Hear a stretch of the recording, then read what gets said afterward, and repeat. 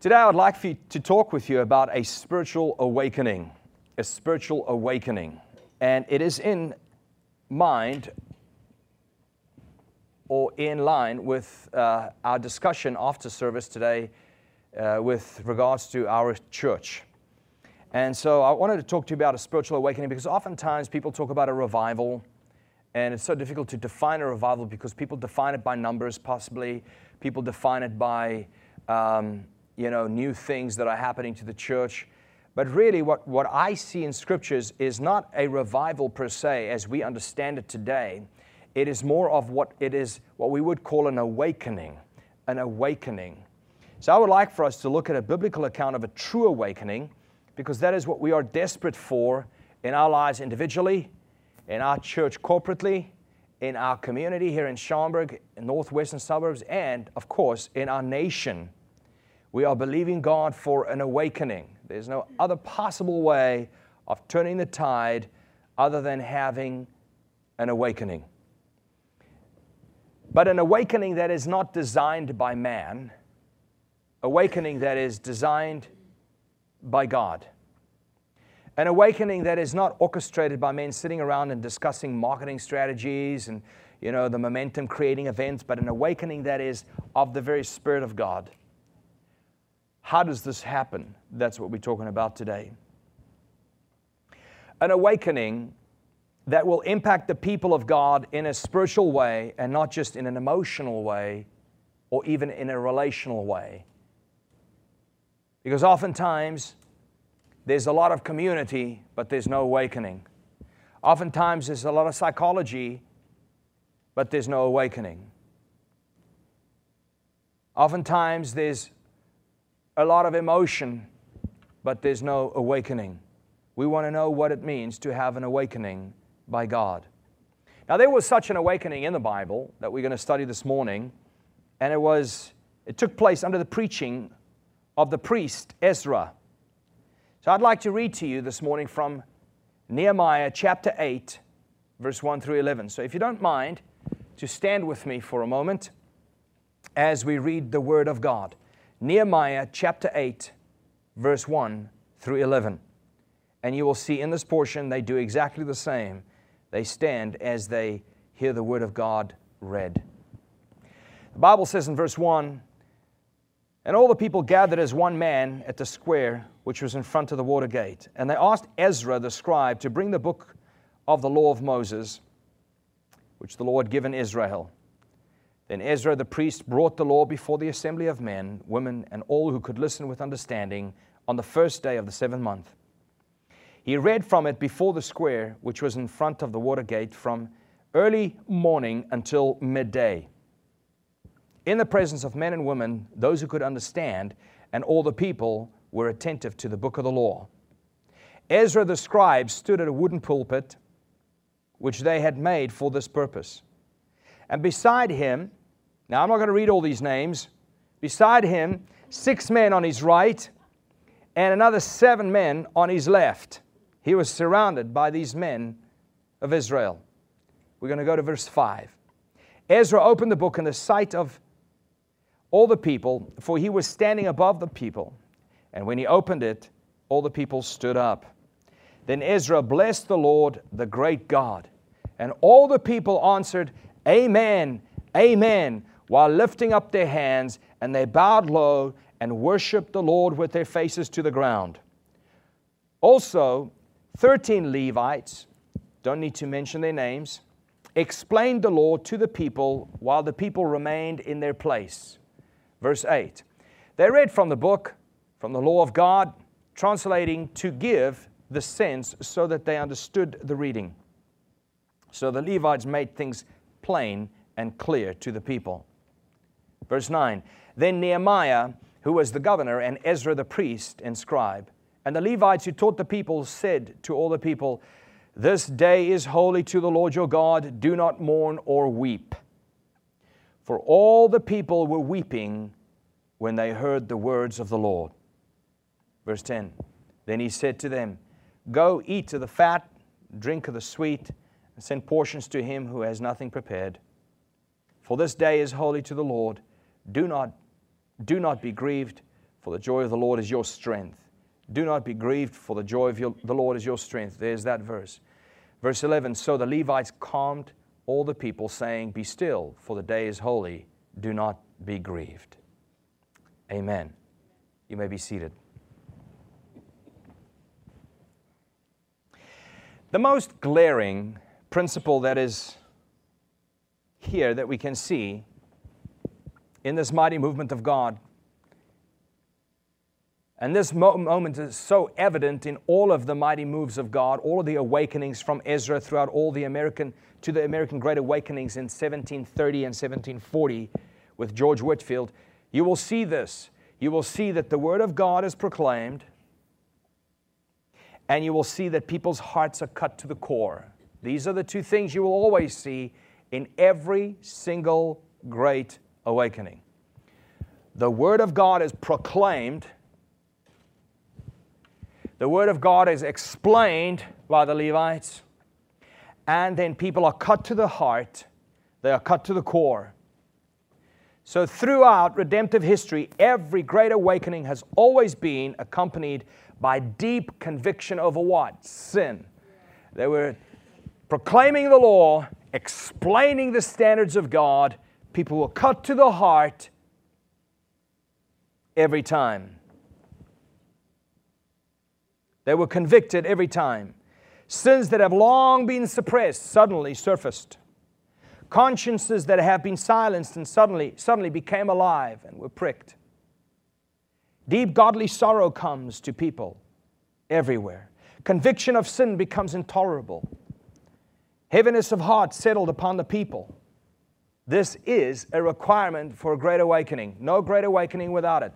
No actual revival in a biblical sense ever happens without that. Go search it out. People hear the law, they hear the Word, they fall under conviction, they are heavy in heart, they weeping and they sorrowful for their sin, and in that heart-wrenching experience, sin is confessed. Sin is confessed. Now I want to drive this point home as often as I can. Many people, when you ask them, why did Jesus come? They can't give you a very clear answer. But the Bible is very clear. Jesus didn't come so I can have my best life, better life right now. Jesus came to deal with my sin problem, right? He came to carry our sins and become sin for us so that we might become the righteousness of God in Christ Jesus. This is why Jesus came. And this is what happens right here. People hear the law of God. Their hearts convict them. And in that moment, sin is confessed. Repentance runs deep. Jesus is embraced. And forgiveness becomes evident. This is the result of a great awakening. Forgiveness becomes evident. There is no soft or easy awakening. There never has been, never will be a soft and easy awakening. There's never an exciting awakening where there's electric in the air because a very famous person just stepped into the room. There's no such awakening. That is an emotional response to our Western culture. There's no soft or easy awakening. Why is this? Because an awakening is when a people are awakened to the holiness of God. Not to their own potential, to the holiness of God. Not to all that could be possible for them in this world, no, to the holiness and the righteousness of God. That is the definition of a biblical awakening. Now, I've been through many revivals where we've gotten very excited about a lot of stuff. But I can tell you right now, a biblical awakening has got nothing to do with that. It's not psychological. It is not the hope that you get because of what could happen to you and in you and what you could accomplish in this life. An awakening is when you go, I'm awakened to who God really is. That's an awakening. That awakening only comes when a man like Ezra gets up and he starts proclaiming the law of God. The Levites gather and they start explaining what was proclaimed. And the people fall to their faces and they go, oh God, I just saw you. And I need a Savior. Oh God, I just saw you. And I need a Messiah that can save me, because from what I'm looking at, in comparison to you, I'm left wanting. This is a great awakening. It is when people recognize the holiness of God, which in turn causes them to see how far short they have fallen from the glory of God. And when they realize how far they have fallen short of the glory of God, that is when they realize just how great of a need they have for a Savior. It all begins with an awakening to the holiness of God. It all begins with an awakening to the glorious perfection of God's character. Theonomy is a very big subject. We have to start talking about the attributes of God. And I attempted it, I think 2 years ago. But we have to start talking about the attributes of God, who He is. He's immutable. He cannot change. That's why God in the New Testament is the God of the Old Testament. He is the same. He didn't change. He didn't suddenly become merciful. Think about it. If God in the Old Testament had less mercy than the God in the New Testament, guess what? He changed, didn't He? But that's not true. God is immutable. He does not mutate. He does not become better than He used to be. He's always the same. The God that slaughtered nations is the God that shows you mercy, grace, and saves you. He's good to you. Is He not? This is why He's a good God. Because even though He's a just judge, He's also a merciful Father. And to some, He shows mercy. To the others, He gives justice. But He Himself is never unjust. He's not unfair. He gives people what they deserve, justice. But to others, He reaches out and He gives them mercy because He is good. He's a good judge because He's just. He's a good Father because He's merciful.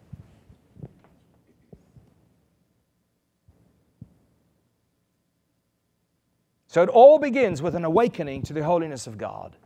It all begins with an awakening to the glorious perfection of His character. It all begins with an awakening to the supremacy and the sovereignty of our God. When we see who He really is, when you start hearing big God theology, when you start hearing that, you go, why am I sweating right now? I love this meme that I saw on Facebook of, you know the Russian guy with the blonde hair that fought Rocky? I think it was Rocky 3. But there's this picture of him where he stands, it's where he's kind of like in the middle of the fight, and he's sweating like big drops. And he's standing like this, and you could see he's like so intense. And the picture says, this is me after 5 minutes of listening to Paul Washer. Right? When you listen to big God theology, yeah, you start looking like these people or responding like these people responded when Ezra opened up the book and started reading.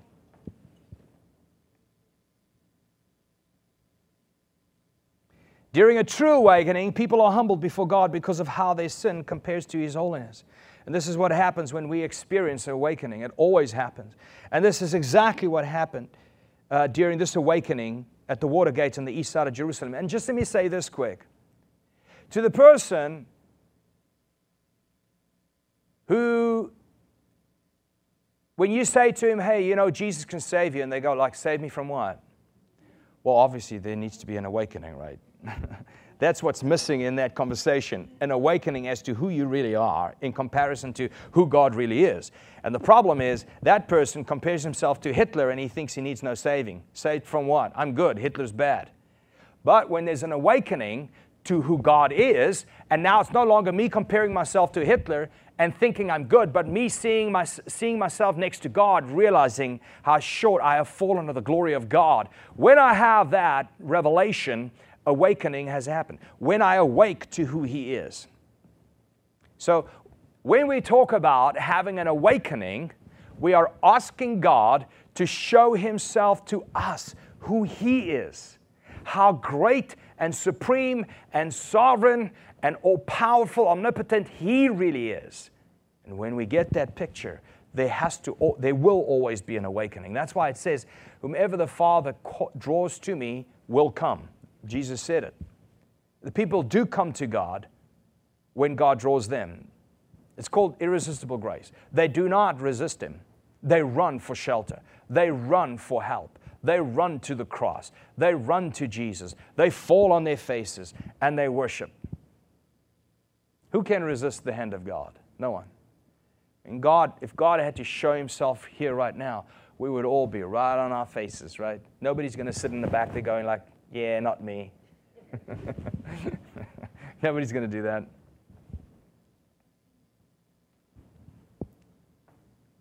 So this is exactly what happened during the awakening at the Watergate on the east side of Jerusalem. Those who heard the word of the Lord were cut to the core. There was a new awareness of their own sin, a new awareness of their great need to be forgiven by God. But you will see that their weeping will ultimately turn to joy. But it will first start with a deep conviction over sin.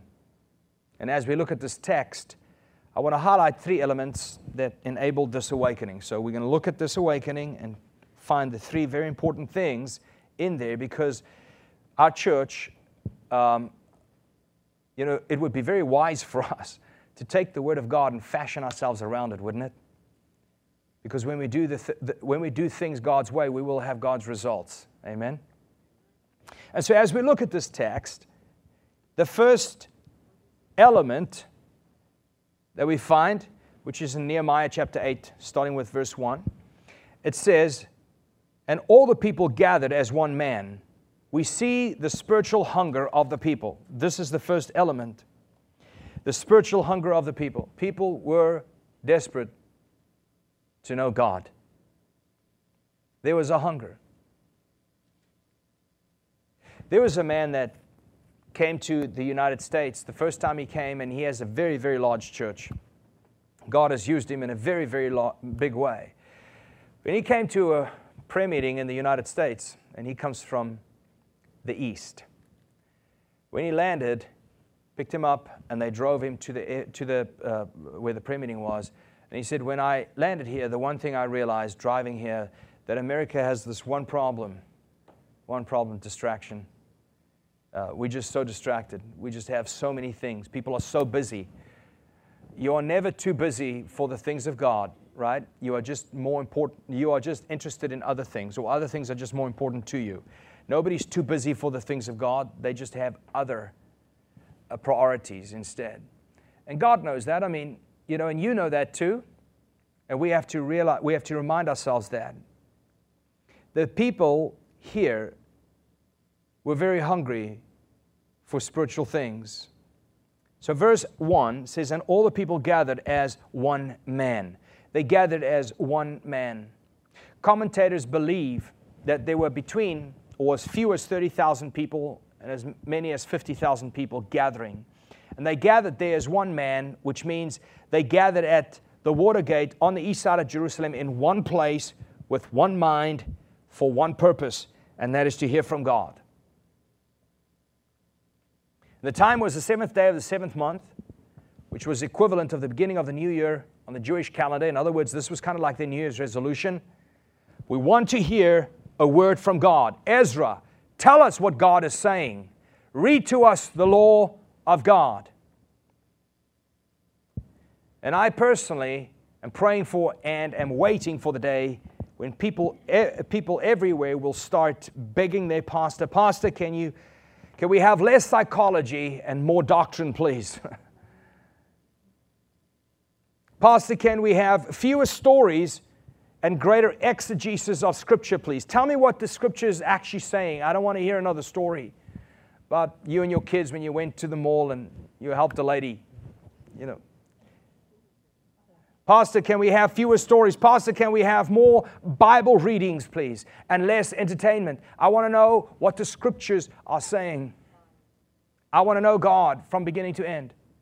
I can't tell you how many people who are participating in Tina's Women of the Word readings, where they read the scriptures chronologically from beginning to end, but chronologically within time. Like, for instance, Job is one of the oldest books, right? And the amount of testimonies that I have heard from people who have been reading, it's just amazing. One even said, like, I'm being introduced to God that sides of God I have never seen. Isn't that true? How many of you are reading that right now or following the program and have seen sides of God that you're pretty shocked at? That's what these people were saying. Tell us who God is. Tell us what God is saying. And I'm waiting for the day when people are desperate to know the same. Less entertainment, less psychology, less stories. Just tell us what God is saying. You see, the truth is that people absolutely love God. Well, let me say it this way. Those who totally love God absolutely love doctrine. People who love God love the Word.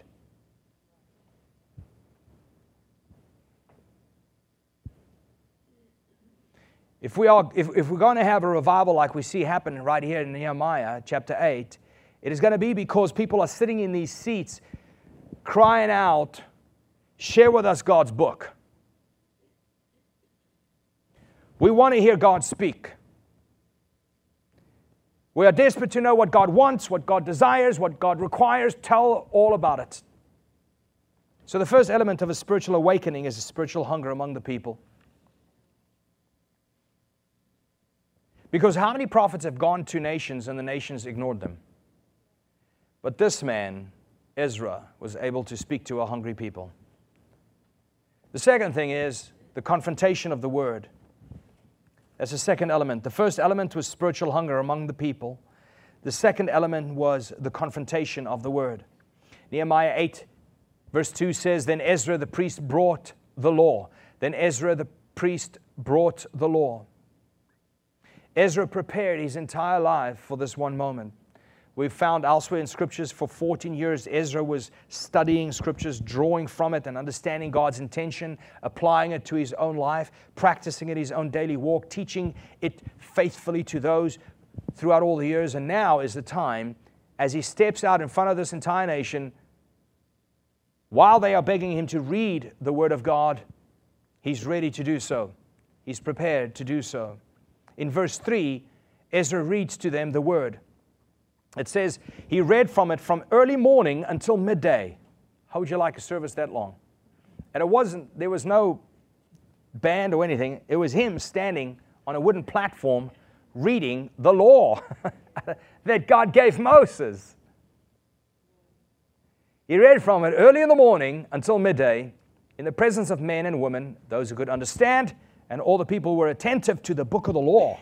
They were attentive from early in the morning until noon.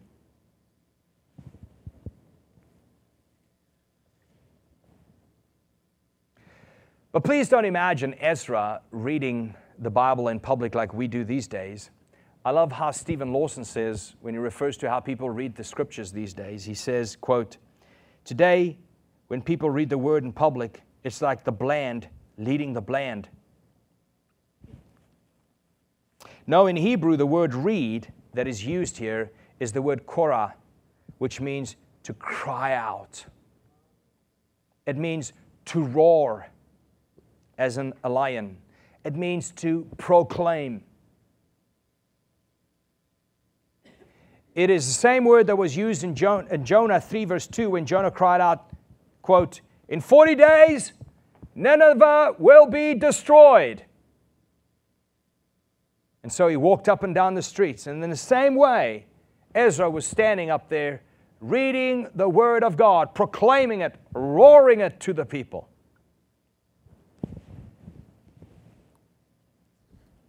He was very impassioned.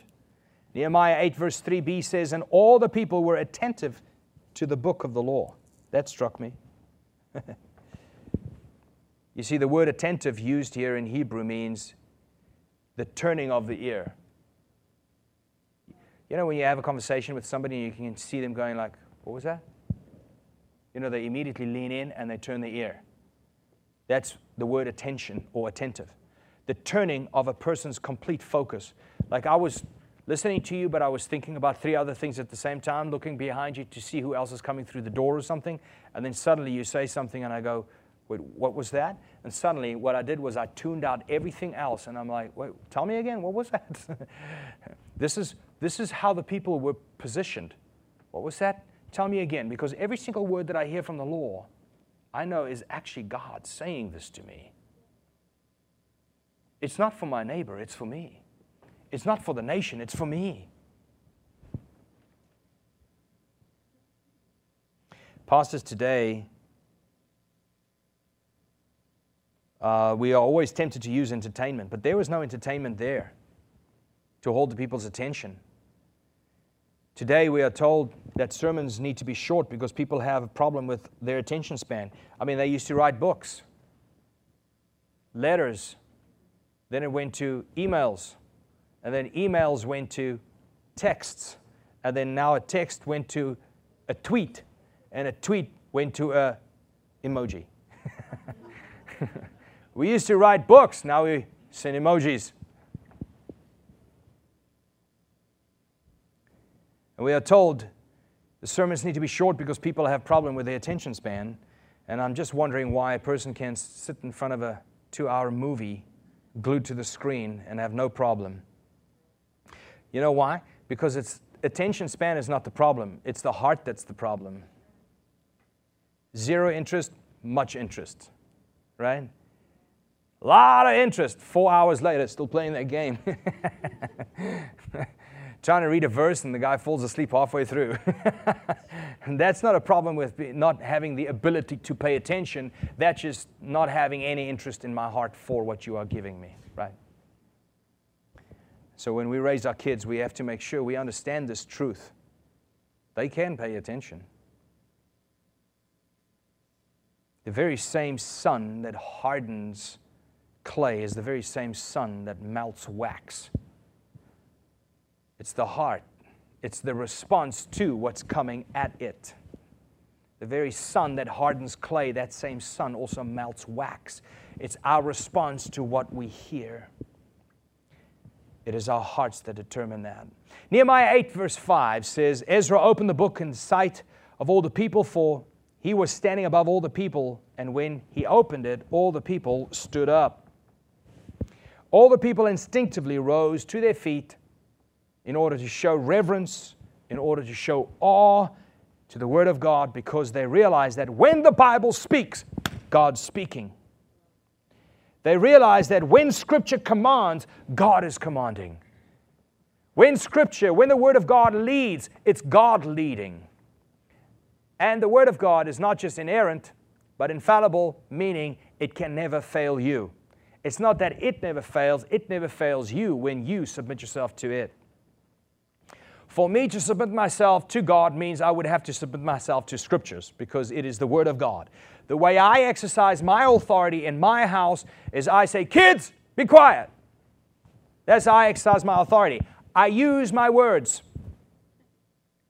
And they can submit themselves to me by obeying what I said, right? Or they can rebel against me by not obeying what I said. In the same way God exercises His authority, gives us His Word. And for me to submit myself to God's authority is to submit myself to His Word. To be led by God is to obey His Word. To ignore or to rebel against God is to say, well, yeah, that's nice, but I'm not going to necessarily give myself to it. That is, rebelling against God is by ignoring His Word. So all the people instinctively rose to their feet in order to show reverence and awe for the Word of God, because they realized that when the Bible speaks, it is God speaking. Nehemiah 8 verse 6, and that's why, I just want to mention, that's why I like it when we stand in the beginning of service to read the Word. It's not that I'm trying to be like anybody else. It's just that I see it in Scriptures, and people who criticize that kind of thing is just because they have not seen it in Scriptures. So Nehemiah 8 verse 6 says, Then Ezra blessed the Lord, the great God. Then Ezra blessed the Lord, the great God. Then Ezra blessed the Lord, the great God. This is important. You see, Ezra's reading of the Word of God was a coronation service, where God is crowned once again, where God was being exalted, where God was being magnified, where He was being honored like at a coronation, crowning Him, where God was made great in our midst. Ezra was blessing God. He was magnifying the name of God, and he was reading and explaining the Word of God. You see, there will never be a true awakening in your life individually, or in us corporately, or in this nation. There will never be a true awakening from God when man is exalted and lifted up instead of God exalted and lifted up. You see that? And there is never a true move of God of any kind unless God is the one being magnified and God is the one being crowned. When God is the one being valued, when God is the one being honored, when He is the subject of the meeting, where He is glorified in our midst. I have showed you this video before, but it does very clearly outline what I'm attempting to communicate to you right now. Let's just quickly watch this 1-minute video. Turn it up. Isn't the revelation of my sin? The cross is actually the revealing of my. Could you start that again, please? Thank you. See, the cross to me isn't the revelation of my sin. The cross is actually the revealing of my value. People say the cross is a sign of how much man is worth. That's not true. The cross is a sign of how depraved we really are, that it took the death of God's own Son. See, we've said that we're worthless and we're worms in the dirt, not realizing that that's what Satan is. Satan's a worm in the dirt and he's worthless. And he's trying to recreate himself in the soul of Christians. Now this is very, very important. God's motive for saving people is not found in that people. Something underneath of that sin must have been of great value for heaven to go bankrupt to get me back. The Bible says that all of us have sinned and fall short of the glory of God. When a holy God looks at sinful men, the only thing their sin motivates God to do is judge them. God does not save us because we deserve to be saved. God saves us because He is a Savior. God does not love us because we deserve to be loved. We do not deserve the love of God. We deserve His wrath. God saves us because He Himself is love. You see, that is a very good example of an upside-down gospel where there is emotional revival because of the focus of, yeah, I am great. Man, I'm so valuable. Look at that. He spent everything he had just to get me. You know, that's an upside-down gospel. That actually does not filter throughout Scriptures at all. What does filter throughout Scriptures is that all I deserved was judgment. And even though I was His enemy, the Bible says, and they became altogether worthless in their sin, fallen and dead and spiritually dead, yet God, in His love and mercy, He came and said, now that's good. To say that God came to purchase me, that's not necessarily good. That's just a wise decision on His part. If I was that valuable and He came and bought me because that was going to mean something to Him, it's an upside-down God. This is strange. It doesn't actually filter through Scripture at all. But the point I'm trying to drive home is, can you see how easy it is to make humans the subject of conversation, or the title of your sermon, or the content of what you're attempting to teach? It's their value, their potential, how wonderful they are. Instead, an awakening, how good is God really when He gave me all of that? When He gave me all He had, not because I deserved it, but because He loves. Not because I'm valuable, because He's merciful.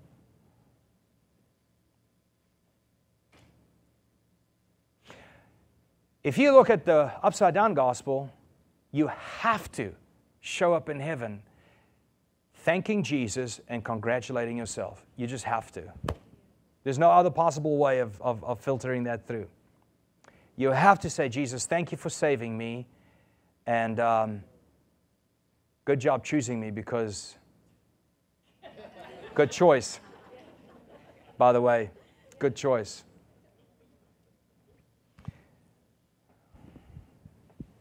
You won't regret this, Jesus. So the conclusive point is that we see Ezra use the law of God to bless God and to magnify God for who He is.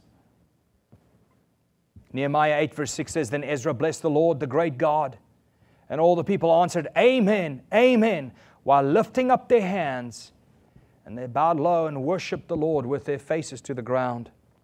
It was their high theology of God. It was their high view of God that drove them to high praises. Instead, what's happening in the world is people are seeing their own value. They're lifting up their own value, and it's diminishing the actual praises to God, because they are, in fact, sharing God's glory by elevating self. But here, in front of Ezra, it was the people's high theology and their high view of God caused them to fall to their faces and have high praises of God. You see, the deeper people go down into true doctrine of Scripture, the higher they will find their praises become. When you start seeing who God really is, you can't help but praise Him in a greater way than you praised Him prior to knowing who He really was. Their hearts were cut, their faces were to the ground before God. Nehemiah chapter 8 verse 7, the Levites explained the law to the people while the people remained in their place. You see, along with the reading of the Word came the explanation and the interpretation of the Word of God.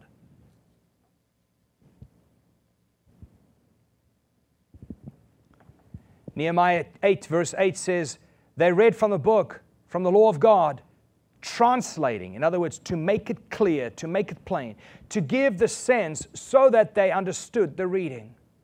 So there was the proclaiming of the Word of God, roaring like a lion, and then the Levites got gathered with the people. Now, what are you saying? Is this, that, and the other? Do you have any questions?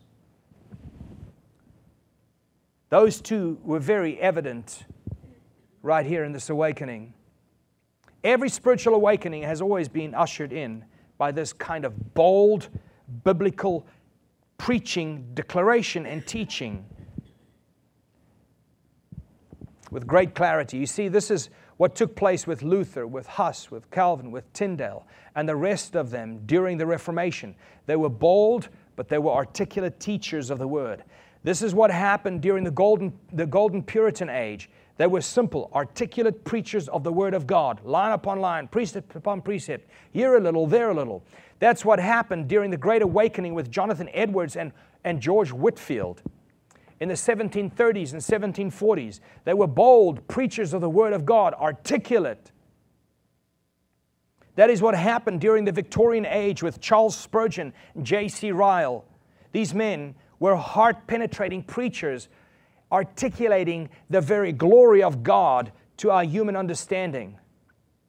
This is the awakening. That's how this takes place.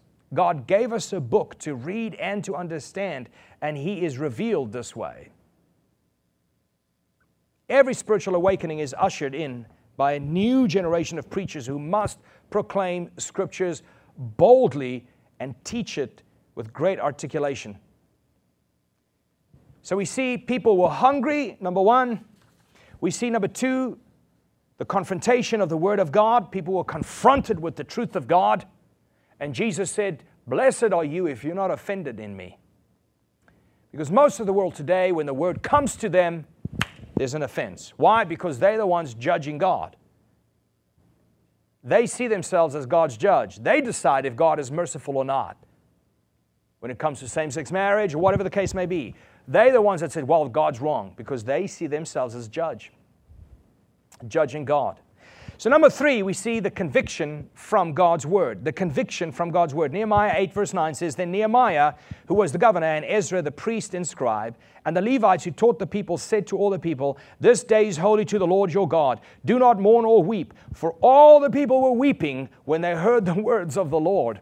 All the people were weeping when they heard the words of God. You're going to do one or two things, folks. When you get a revelation of who God is, you're going to either gnash your teeth or you are going to weep. You are either going to be angry, offended at Christ, or you are going to weep for self.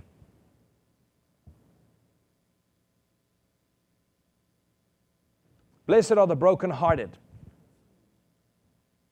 Not brokenhearted because your girlfriend left you, brokenhearted because you lost your innocence and you realized you have sinned.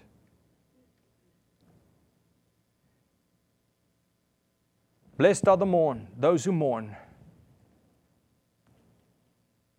Romans 3 verse 20 says, For through the law comes the knowledge of sin. And now if you have ever had a broken ankle, then you actually need that to hurt, right? The worst thing is to not feel your broken ankle. In this sense, the lack of pain is really the lack of mercy. And that's it. The lack of pain would be lack of mercy, because you would be running around with a broken ankle. But to have pain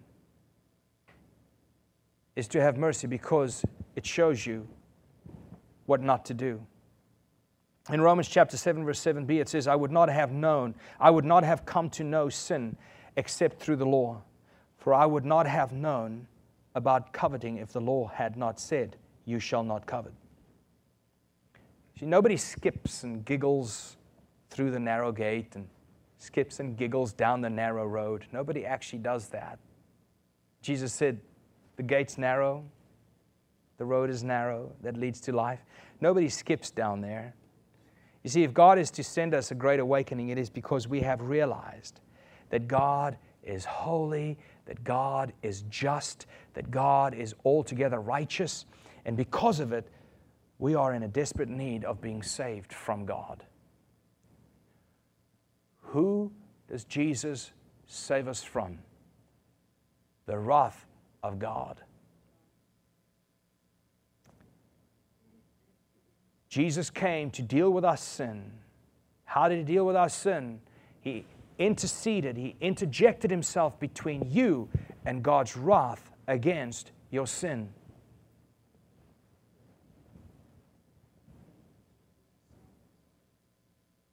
So if God is to send us a great awakening, it is because we have realized that God is holy, God is just, God is altogether righteous, and because of it, we are in desperate need of being saved from Him, from His wrath against our sin.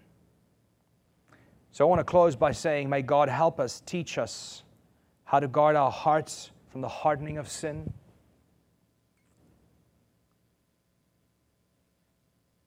And maybe once again be cut to the heart as we hear His word in Scriptures. And as we go to the Scriptures, that it will become alive to us and that we will see God. We see who He is. That we get to know Him more every day. As we open the Word, you see, it is my prayer that we at Christ Nation will always cry out, bring the book. Give me the Word. Just give me the Word. That's what I so love about Sid Shah. We have breakfast very often, and I can't tell you if there's ever been a breakfast where he hasn't said, I don't want to explain that. Just tell me what the Word says. I just want to know what the right thing is to do. And then, of course, there's a lot of repenting always with a humble person. But I'm saying that it's so important for us to always say, just give me the truth. Okay, what is the truth? I need to know it. Because I'm not going to set myself up as judge over it. I just want to know what God is saying. Bring me the book. Above all else, give us God's Word. It is my prayer that we at Christ Nation will always be cut to the heart when we see God's holiness and when we see God's justice.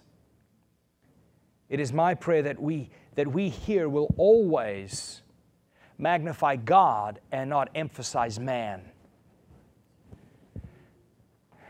That is such a deception that it's hard to see the wrong in it. You have to think through it very clearly and know what to look for when you listen to a sermon, because we have to make sure that God is glorified and every man is brought low. It is my prayer finally that we here will always in every way exalt the Lord and not lift up ourselves in any way. Let's pray. Father, thank you for your word. I pray, Father God, that you show mercy to us, Lord. Thank you for your kindness to us, God. We deserve judgment. We deserve justice. We received mercy instead. We deserved justice, but we got mercy. And I thank you, Father God, that as we hear your word and as we learn about who you are, that we will be humbled and not angered, that we will weep and not grind our teeth, that we will give ourselves with gratitude and not be offended.